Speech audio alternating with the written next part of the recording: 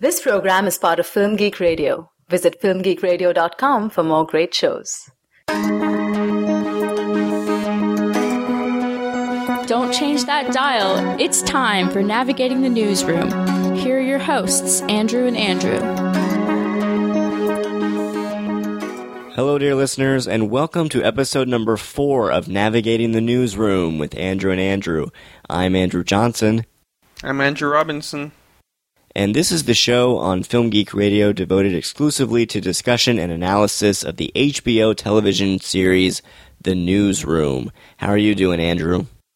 I'm doing just fine. I mean, this morning I woke up, I discovered there was a fly in my room, but I got it, so that's good to know. Well, I'm glad you didn't have to reenact that famous Breaking Bad episode with the fly. That would have been terrible. Today we are going to be talking about episode number 3 of The Newsroom, entitled The 112th Congress. This episode was directed by Greg Mottola, who also directed the pilot, and it was written by Aaron Sorkin and Gideon Yago. So, Andrew, why don't you go ahead and give our listeners a brief recap of what happened on this episode? So far in The Newsroom, what we've seen before this episode even began was the idea of ACN, run by Charlie Skinner, trying his best to create an informed news program. And finally we've gotten to that point. So now what we're being given is a 6-month recap of what happened with Newsnight 2.0, beginning with Will McAvoy giving this heartfelt, condescending, and almost complete critique of the news industry as it stands and how he feels it should be. Basically a repetition of what we heard in the first episode with Charlie Skinner talking about how they decided to do the news well. Well, this is Will telling the world that Newsnight has decided to do the news properly.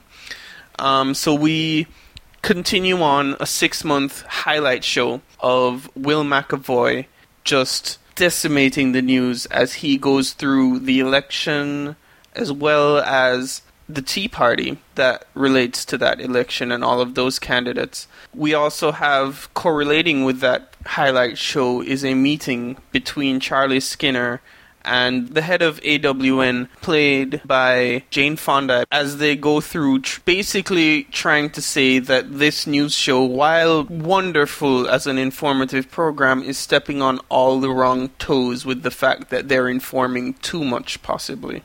So, what did you think, Andrew? Well, as you mentioned, this episode is structured much differently from the previous 2 episodes of the show, in that it's basically a giant series of flashbacks, all of which are occurring during this meeting between Leona Lansing, the CEO of AWN, and Charlie Skinner, in which they talk about what Newsnight has been up to for the past 6 months.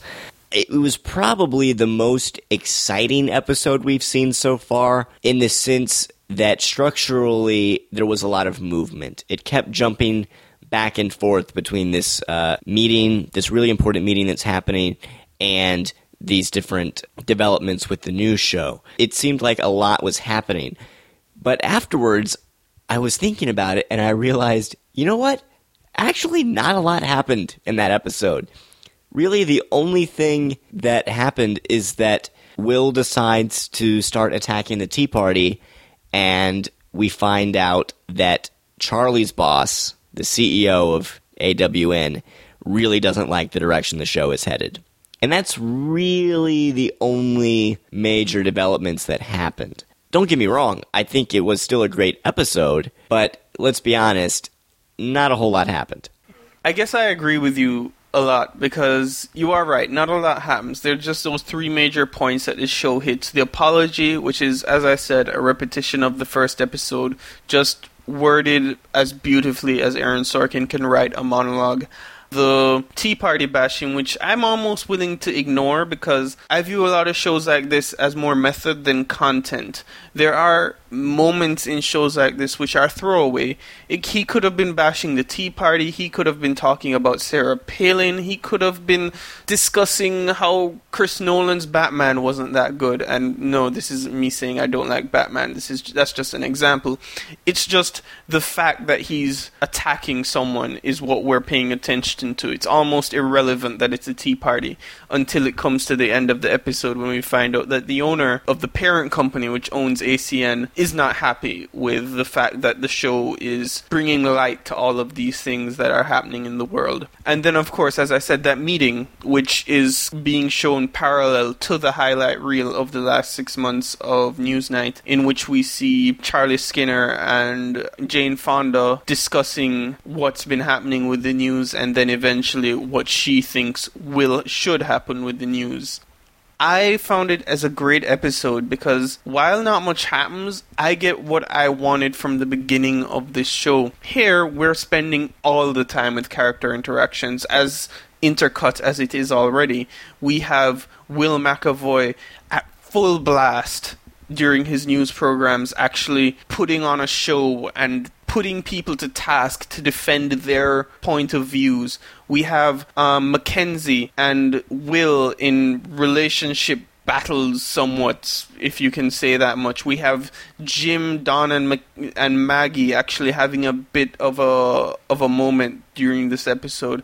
And we have the wonderful scenes with Charlie Skinner, and I don't think I'll ever forget the moment with Charlie jumping up asking, "Can I drink a lot of bourbon right now?" And a little while later, "I'll just put my fist through your face." Oh, so lovely. This show to me is the hour-long TV show of His Girl Friday. And I've come to the conclusion that I'm ready to view this show as a comedy as opposed to a drama. The whole show serves underneath the idea of me enjoying the witty banter and the witty moments between characters, just like in His Girl Friday with Cary Grant going on and off with dialogue that you almost can't believe these guys are that quick to get the right words out of their mouth. It's lovely. I don't know what else to say about this episode. See, I don't think I would call it a comedy, even though there are certainly some comedic elements to it. I still think it's very much a straight-up drama. You know, you mentioned the idea that we're spending all this time with characters in this episode. See, I didn't really feel that. I don't really feel like there was much character development in this episode at all. I felt like more so than any of the previous episodes, this episode had by far the most pontificating and speechifying from Sorkin yet. There are so many monologues in this episode. I mean, as you mentioned, it starts off with that apology from Will, and then it goes into this lengthy conversation about the Tea Party, and then later on it's the role of the news versus ratings, and there's so many speeches given in this episode that there really wasn't much time for character development. But the speeches are so well written, I didn't really care. I was still enjoying them. I was enjoying hearing the words that were coming out of these people's mouths. I do think it's very interesting that we spent so much of the last episode talking about that idea of, you know, will McAvoy end up caving to the ratings? Will that be a conflict that takes place over the course of the season? And here, with this episode, Sorkin's already announcing, yes, this is already a big deal. I mean, at the end of this episode, we have Leona Lansing basically telling Charlie Skinner, you guys gotta stop with this new direction or I will fire Will McAvoy. And that's quite a big twist, I think, so early in the season. And I'm glad that the show went there.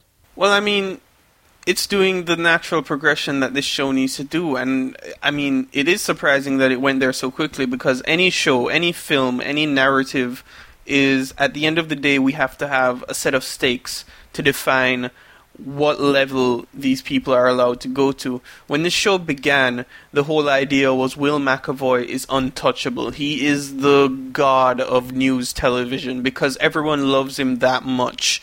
The next episode we're talking to it and we see Will McAvoy giving the worst performance we can ever see, but no one troubles him about it. Now we have 6 months of him being the greatest news broadcaster, in Sorkin's definition at least, the greatest news broadcaster you can think of.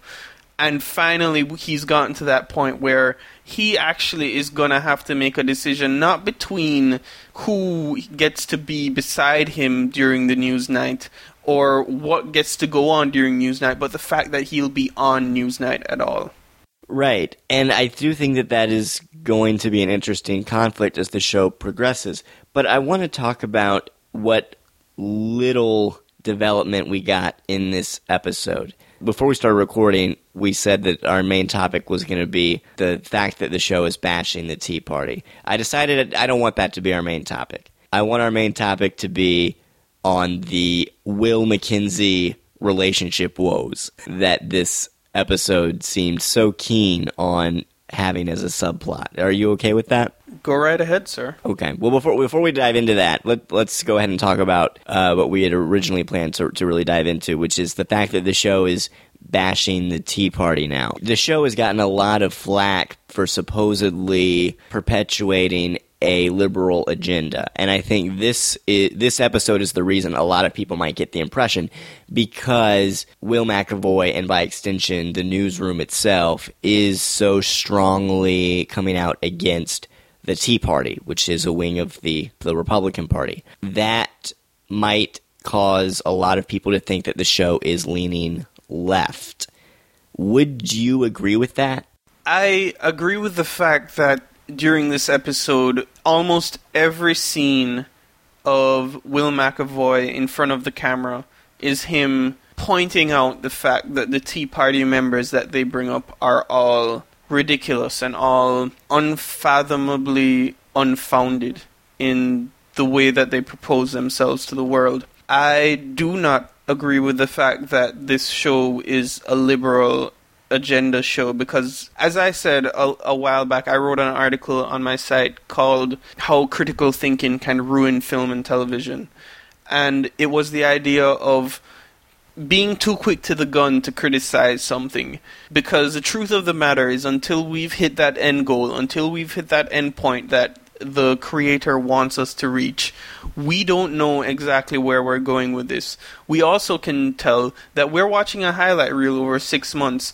We're seeing a lot of the Tea Party clips, but who knows what he did in between those days. Yes, the show itself might have a liberal agenda in the fact that we only did see the Tea Party in the context of this episode, but isn't that the only thing that Reese would have shown to Jane Fonda's character, being that he wants to show the point that Charlie Skinner is pushing the business into a precarious situation? Yes, I think one thing this episode really did point out is that at the highest level, there is a link between news media and politics. Most broadcast news outlets are owned by large corporations, and these corporations, in turn, have to deal with Congress, and there are a lot of political dealings and favors involved. And so by constantly coming down against the Tea Party, Will McAvoy is basically setting the network up into conflict with potential congressional funders. So that is the problem that Jane Fonda's character, Leona Lansing, has with this situation. You know, when it comes to the idea, though, of the show being a quote-unquote liberal show, I don't think it's quite reached that point yet. And the simple reason for that is that everything that Will says about the Tea Party is grounded in facts. And that's the main thing he keeps pushing, is that we want this to be a show about the facts. And we can see in the beginning of the episode, he sits down with Charlie Skinner and says, you know, I like the Tea Party and what the Tea Party started out as, which was this grassroots organization opposing certain things with the government. He liked it at first, but over time the Tea Party did sort of become this fringe element with some major financial backers that many people would argue has hijacked the Republican Party. So I think by casting Will as a moderate Republican, Sorkin has saved himself a lot more backlash. If Jeff Daniels' character Will McAvoy was a raging Democrat, then I think an argument could be made that Sorkin really is trying to promote quote-unquote liberal propaganda, as some people would say. But because Will is a Republican, bashing other Republicans, I'm not quite sure the case is that strong. I mean, at the end of the day, everyone needs to realize that Will isn't turning these people into fools. All he's doing is highlighting that they are. Right. One of the main news segments that the show shows us is a segment in which Will basically points out that the Tea Party, though it presented itself as kind of a disorganized, spontaneous grassroots organization, actually had some very powerful and very wealthy financial backers in the form of the Koch brothers. And all of that has been documented, and that is fact.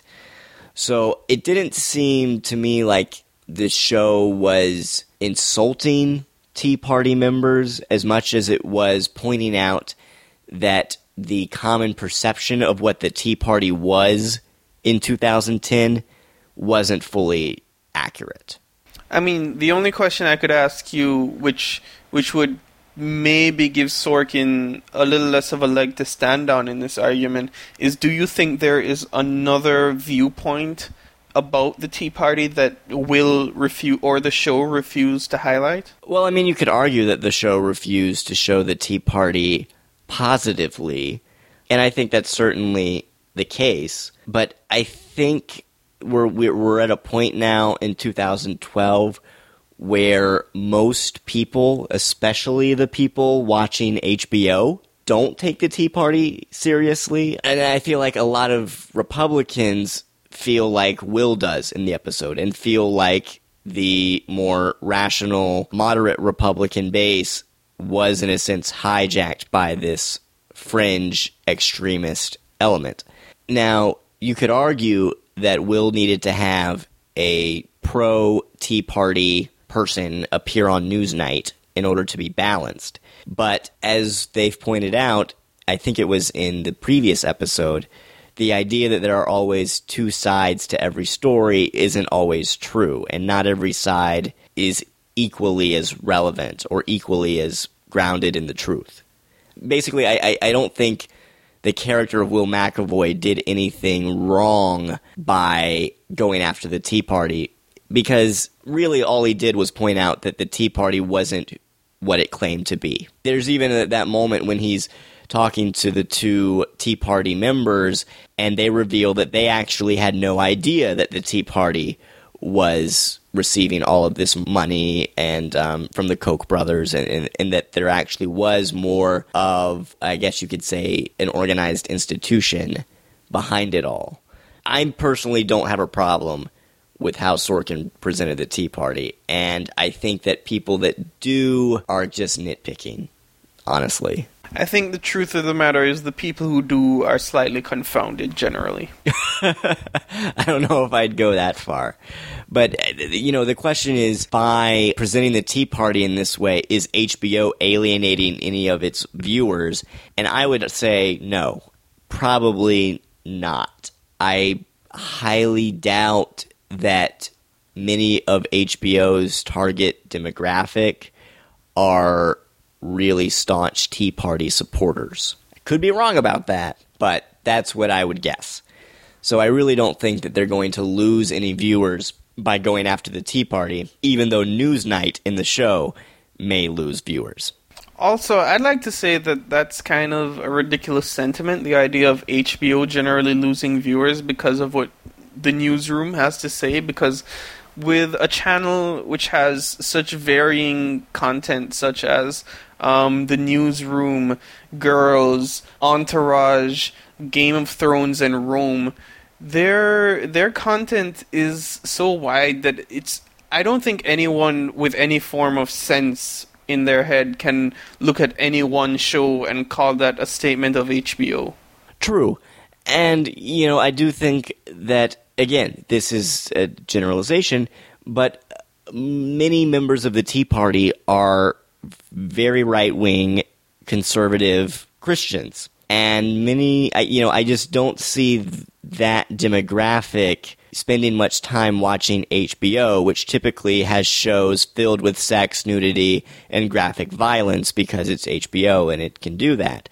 Actually, now that I stop to think about it, in terms of what it's presenting, the Newsroom is probably one of HBO's more quote-unquote conservative or quote-unquote family-friendly shows. Andrew, you don't seem to realize, if they don't watch HBO, how are they ever going to live out that life? It's a good point.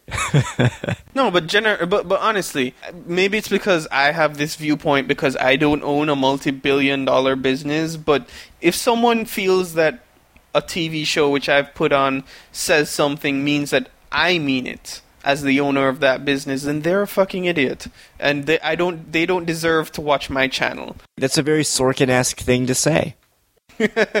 I mean, it's the equivalent of like Mad Men this past season that just went. One of the big things in the last season of Mad Men was that they were getting the account for Jaguar. And spoilers for Mad Men for anyone who hasn't seen it. I'm just going to announce it since this isn't a typically Mad Men show. There is an episode later on when a character attempts suicide whilst using the Jaguar. And I read an article on Cinema Blend the following day in which the CEOs of Jaguar wrote a response to that episode saying about how they had almost no input into the show and they were just sitting at their seats going like, holy shit, please don't let this happen, because they don't want the media backlash of, oh, Jaguars kill people or whatever madness that the American news would have come up with because a character committed suicide in their car and the image of their company. But the truth of the matter is the fact that their name is attached to this doesn't mean that they approve or have anything to do with that message. It's just a message from someone else who happens to be through this channel. They're two different things. People need to realize how to decide source from provider. They're two different things. I guess you could say that, but at the same time, let's be honest, HBO has final approval over what it airs. And I have a feeling if they weren't comfortable with the stance against the Tea Party that the show was taking, they wouldn't have allowed it. I personally don't have an issue with how the show presented the Tea Party because I feel like what it was doing was that it was acknowledging that one of the reasons the Tea Party became so influential is that at first, mainstream news broadcast and broadcast networks did take it seriously and give it almost equal airtime as to other political groups that they were reporting on. Mainly, I think, probably due to that idea that, we have to remain balanced. And what Sorkin seems to be arguing in the Newsroom is that really should not have happened. You really shouldn't have given the Tea Party equal news time until they were, investigated, and you followed the paper trail to see, how they were until you had all the facts. So again, this is an episode in which we really get that sense of wish fulfillment. We get to see the news how ideally it would have been reported back in 2010. And there were a few channels that did take a very anti-Tea Party stance early on, but I feel like most networks did not, and it took a while for that sentiment about the Tea Party to start to spread. I guess it's a reality of the world that we lived in at the time where we didn't have all the facts and Aaron Sorkin couldn't just put it together in a highlight reel for us like we wanted. I know, if only Aaron Sorkin had been around, everything would be different. We've talked a lot about the presentation of the Tea Party. Let's move on to our main topic for the week, which is this whole Will McKenzie relationship and that little conflict that makes up a subplot of this episode. Because that's really the only character development that we have in this episode. As you predicted, Maggie and Dawn get back together. They didn't break up. They seem to be doing okay. Jim still hasn't been able to woo Maggie, At one point, he even says, he's, quote, voting against his own interests is the metaphor. He tells her to stay with Dawn if she can. That really hasn't changed much, but we did get to see that Will is dating people, and Mackenzie is dating people, and that leads to some tension between the two of them. What did you think of that whole subplot? Because I gotta tell you, I thought it was the weakest part of the entire episode. First of all, Andrew, you got the syntax wrong.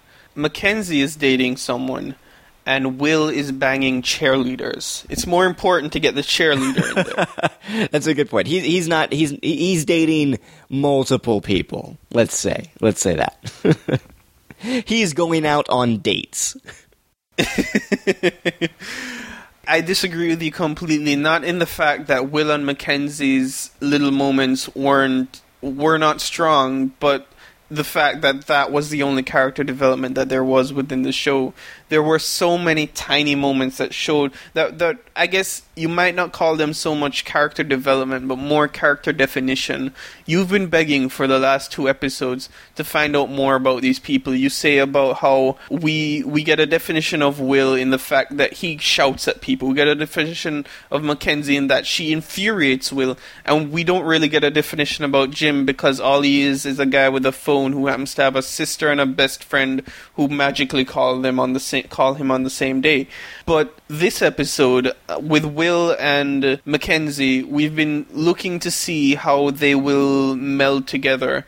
And we see how we just kind of assume over this 6-month period that professionally they're working fine. They're enjoying the fact that they're delivering a product to their viewers, which is, in their minds, a superb product. But we can see with the way that Will is parading these women in front of his ex-girlfriend Mackenzie, that he still wants to have a little war, so to speak, with Mackenzie.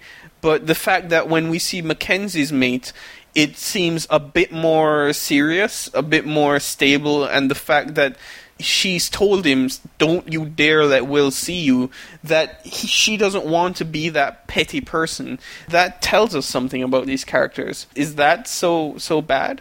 Well, I do have some problems with it, but we'll get to that in a sec. Were there any other characters you felt like were developed at all? Because I can only think of one interesting character moment in the episode, and that was when Dawn confronts Jim, and Dawn's a little drunk, and this is after he's seen the apology that Will aired, and he comes up to Jim and he basically says, I could have done that episode. I could have done the show tonight. I really could have done something that good. It really did kind of change how I looked at Dawn a little bit. It almost made him out to be this tragic figure, this guy who really wants to be doing the news well, but because he ended up leaving Newsnight, now he's kind of stuck reporting on things like the McRib, as Jim points out later. And it really did kind of make me feel bad for him a little bit. So that was a nice little moment, I thought. But was there anything else other than that? Well, when it relates to Don, yes, you have that moment, and he reminds me more of the kind of guy who just bought the new Galaxy 3 phone, but then 2 weeks later just discovered it went on sale and is just pissed. But there's so much more with Don. There's the fact that towards the end of the highlight reel, when they're dealing with basically the election result show, and we can see how throughout this episode, you can imagine how Will has been directly coached through Mackenzie, through Jim, or even through Maggie at times, where he can get information, and they can talk to him in a way that is a bit less formal than you imagine.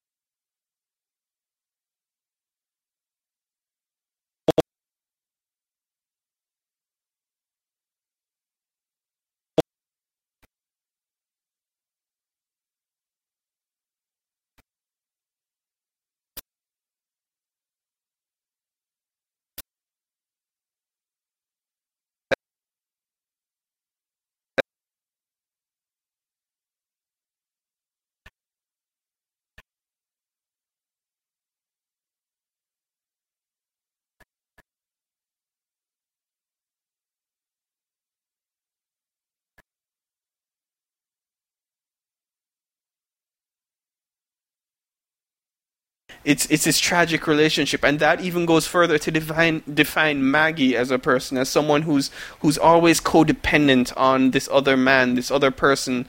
She's now starting to get confidence in her job as a profession, as an associate producer in this team, but she still can't drag herself away from this man. Why? Because she needs that relationship.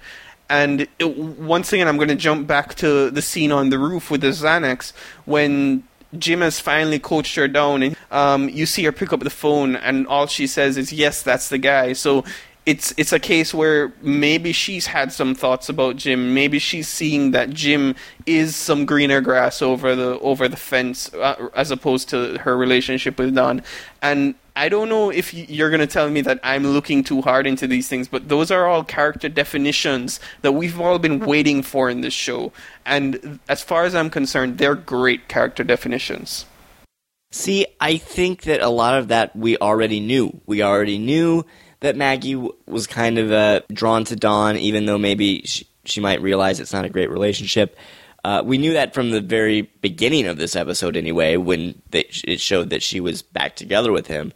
I'm not necessarily sure we needed to have it spelled out again. And the thing with Jim is that, yeah, that's a really great scene on the roof there, but the show is building Jim up as this almost perfect, noble individual, which makes for some really compelling, soapy melodrama. But in the back of my mind, I'm thinking, okay, if Jim is this perfect, why does he not have a girlfriend? What has happened to him that he is single? This does not make sense. Clearly, he has no problem approaching the women that he likes and being extremely nice to them and helping them out professionally. And, you know, I in the back of my mind, I'm thinking, why is he still single? But anyways, I really didn't think that we learned anything dramatically new about the character of Jim or Maggie in this episode. But I want to spend the last part of the episode here talking about the Will McKenzie relationship. Because honestly, I kept thinking to myself, it's been 3 years. McKenzie broke Will's heart. He feels bad about that, obviously. She feels guilty about that. It didn't seem realistic to me that after all this time, they would still be so petty and so jealous about each other, dating other people. I mean, why wouldn't Will have assumed that McKenzie was in a relationship? Why would McKenzie expect Will to go out on dates with other women? The idea that McKenzie would see these other women and just suddenly become super flustered and hardly be able to deal with it and accept it, that just doesn't seem realistic to me. And it seems kind of insulting to the character of McKenzie, in all honesty. I thought she'd be made of stronger stuff. I don't think that she's offended or flustered by the fact that Will is seeing someone. It's just who he's seeing. Even so, why should she care? Because, I mean, obviously from the beginning of the show, that she still has hopes that something can happen between her and Will. I don't know. It goes back into the Sorkin argument of women always depending on men. You know, I just kind of feel like, look, it's been 3 years. I mean, maybe Will still hasn't gotten over McKenzie, but why wouldn't she have gotten over him? You know, after all this time. She went to a war zone. She's had a lot happen in the past 3 years. He's had a lot of stuff happen in the past 3 years. He hates her guts most of the time. So why is it such a big deal that they're dating other people? I got this real Sports Night vibe. You know, in Sports Night, the lead anchor and the EP are in love with each other the whole show, and they're just afraid to admit it. And it makes for great melodrama because you can tell that they both are in love with each other, and the whole series, you're just screaming at your television, just get together already. What's different about the newsroom is that they were already together. It didn't work. It ended in heartbreak. And I just cannot fathom why Will would resort to this tactic of parading around the women he's dating to make McKenzie jealous. Why would she be jealous? Why would he feel the need to do that? Why would it be an issue? It just really seemed out of left field to me. I didn't think it made a whole lot of sense, and it was definitely the weakest part of the episode. I mean, I get you. It sounds like one way to put it. I just viewed it for face value as it was. Will is parading women in front of Mackenzie to get back at her. Mackenzie is just being critical of who Will is with, because that's some women who, in your life, they'll always be that person for you. Even if it's that it's a case where Mackenzie's loins are being stirred up because she loves how Will reads the news and eventually hopes that by episode 10 she'll be back with Will. I don't know. I can't tell you. Maybe you're right. Maybe it's just a waste of time that the show is spending on. I mean, the implication is that deep down, Will and Mackenzie are still in love with each other. And maybe that will turn out to be the case. I'm just saying there hasn't really been much of anything leading up to this point to give us that impression. It just seemed like a real shoot-in sitcom-y subplot to write in. And I don't think it really did much. All it did is that, okay, so now we know that Mackenzie has a boyfriend who's kind of a jerk. Comes across that way. Don't worry, he'll be gone by next week. But regardless, the general idea that you just said about this notion of Will and Mackenzie and their... what was it you said? They might still have feelings for each other or whatever? Right. First of all, jealousy is rooted still in love. Is rooted in the fact that you still have feelings for one another, whether it's the fact that you're being petty and parading women in front of you, or being flustered at the fact that those women are there. That means that there is some feelings left in there. The fact that Will was hurt when Charlie hired Mackenzie and brought this woman back into his life kind of shows that there are some feelings still there. I mean, yes, it's kind of silly and melodramatic, but it's there. No. I think all we've seen, at least from Will's point of view, leading up to this point, is that she broke his heart. He didn't want anything more to do with her. He didn't want to work with her. He told her in the pilot he doesn't forgive her. It seems like there's still a lot of animosity there. And I just don't think this idea that they would be jealous of each other was earned.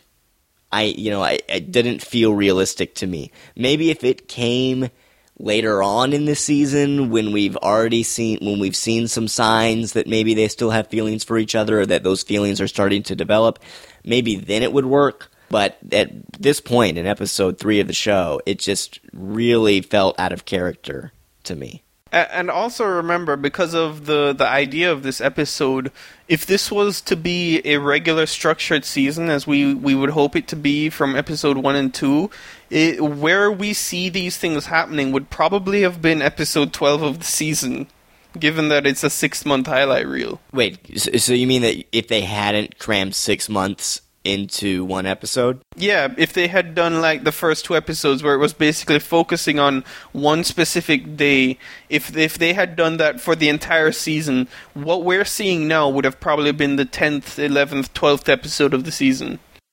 Well, that is the one drawback of doing a montage episode like this, filled with flashbacks, where we basically see 6 months crammed down into one episode. Maybe during those 6 months, feelings did start to develop between Will and Mackenzie, and maybe there was sort of a lead up to this little game of jealousy that they play, but we didn't get to see that.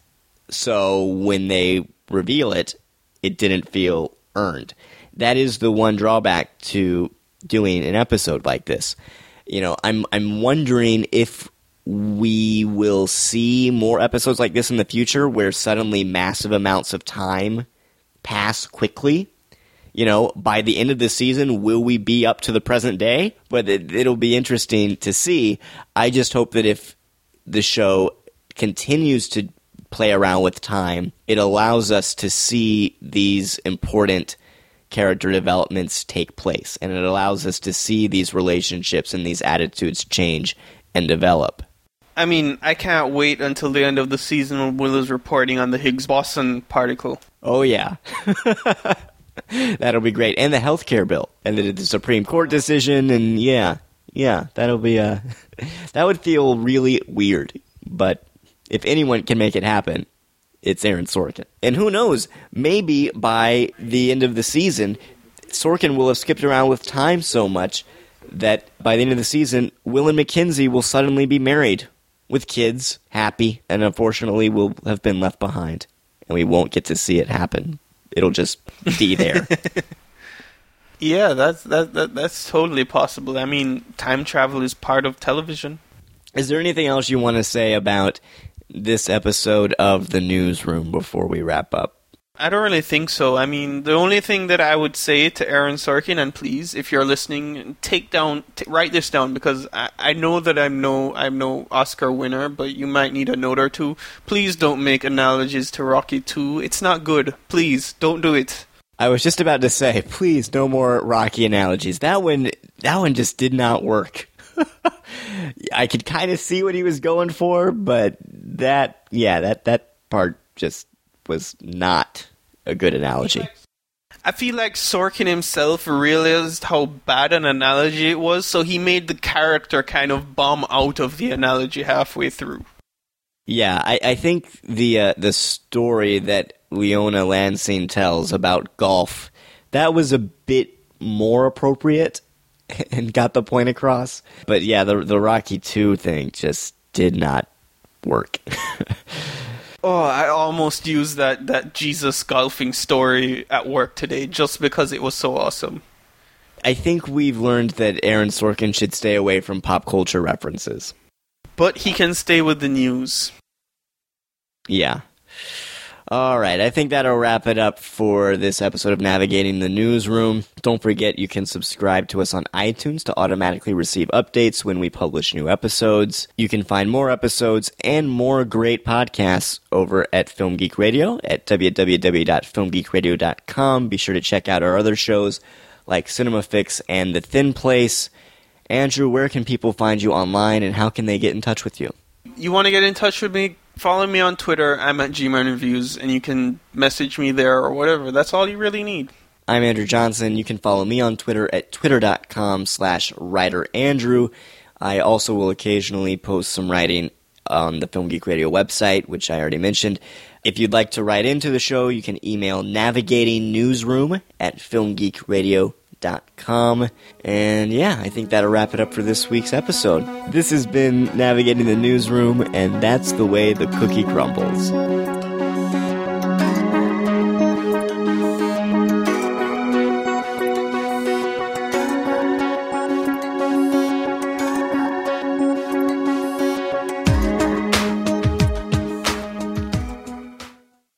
This has been a Film Geek Radio production. Film Geek Radio. Yeah. Milk was a bad choice? I thought you were going to do like a traditional news sign-off every episode. I mean, I could say fuck you San Diego, but, you know, I felt that line was better. Okay. All right. This is... I guess I'll add one. All right. This has been Navigating... I hope you leave the two of those in there. We'll save them for later on. This has been Navigating the Newsroom, and that's the way the cookie crumbles. Cookie-wise. And right. Otherwise. What? What'd you say? Cookie-wise. Cookie-wise? And otherwise. And otherwise? I'm going to keep making references if we don't cut this off soon. Yeah, okay. All right, I think we're done.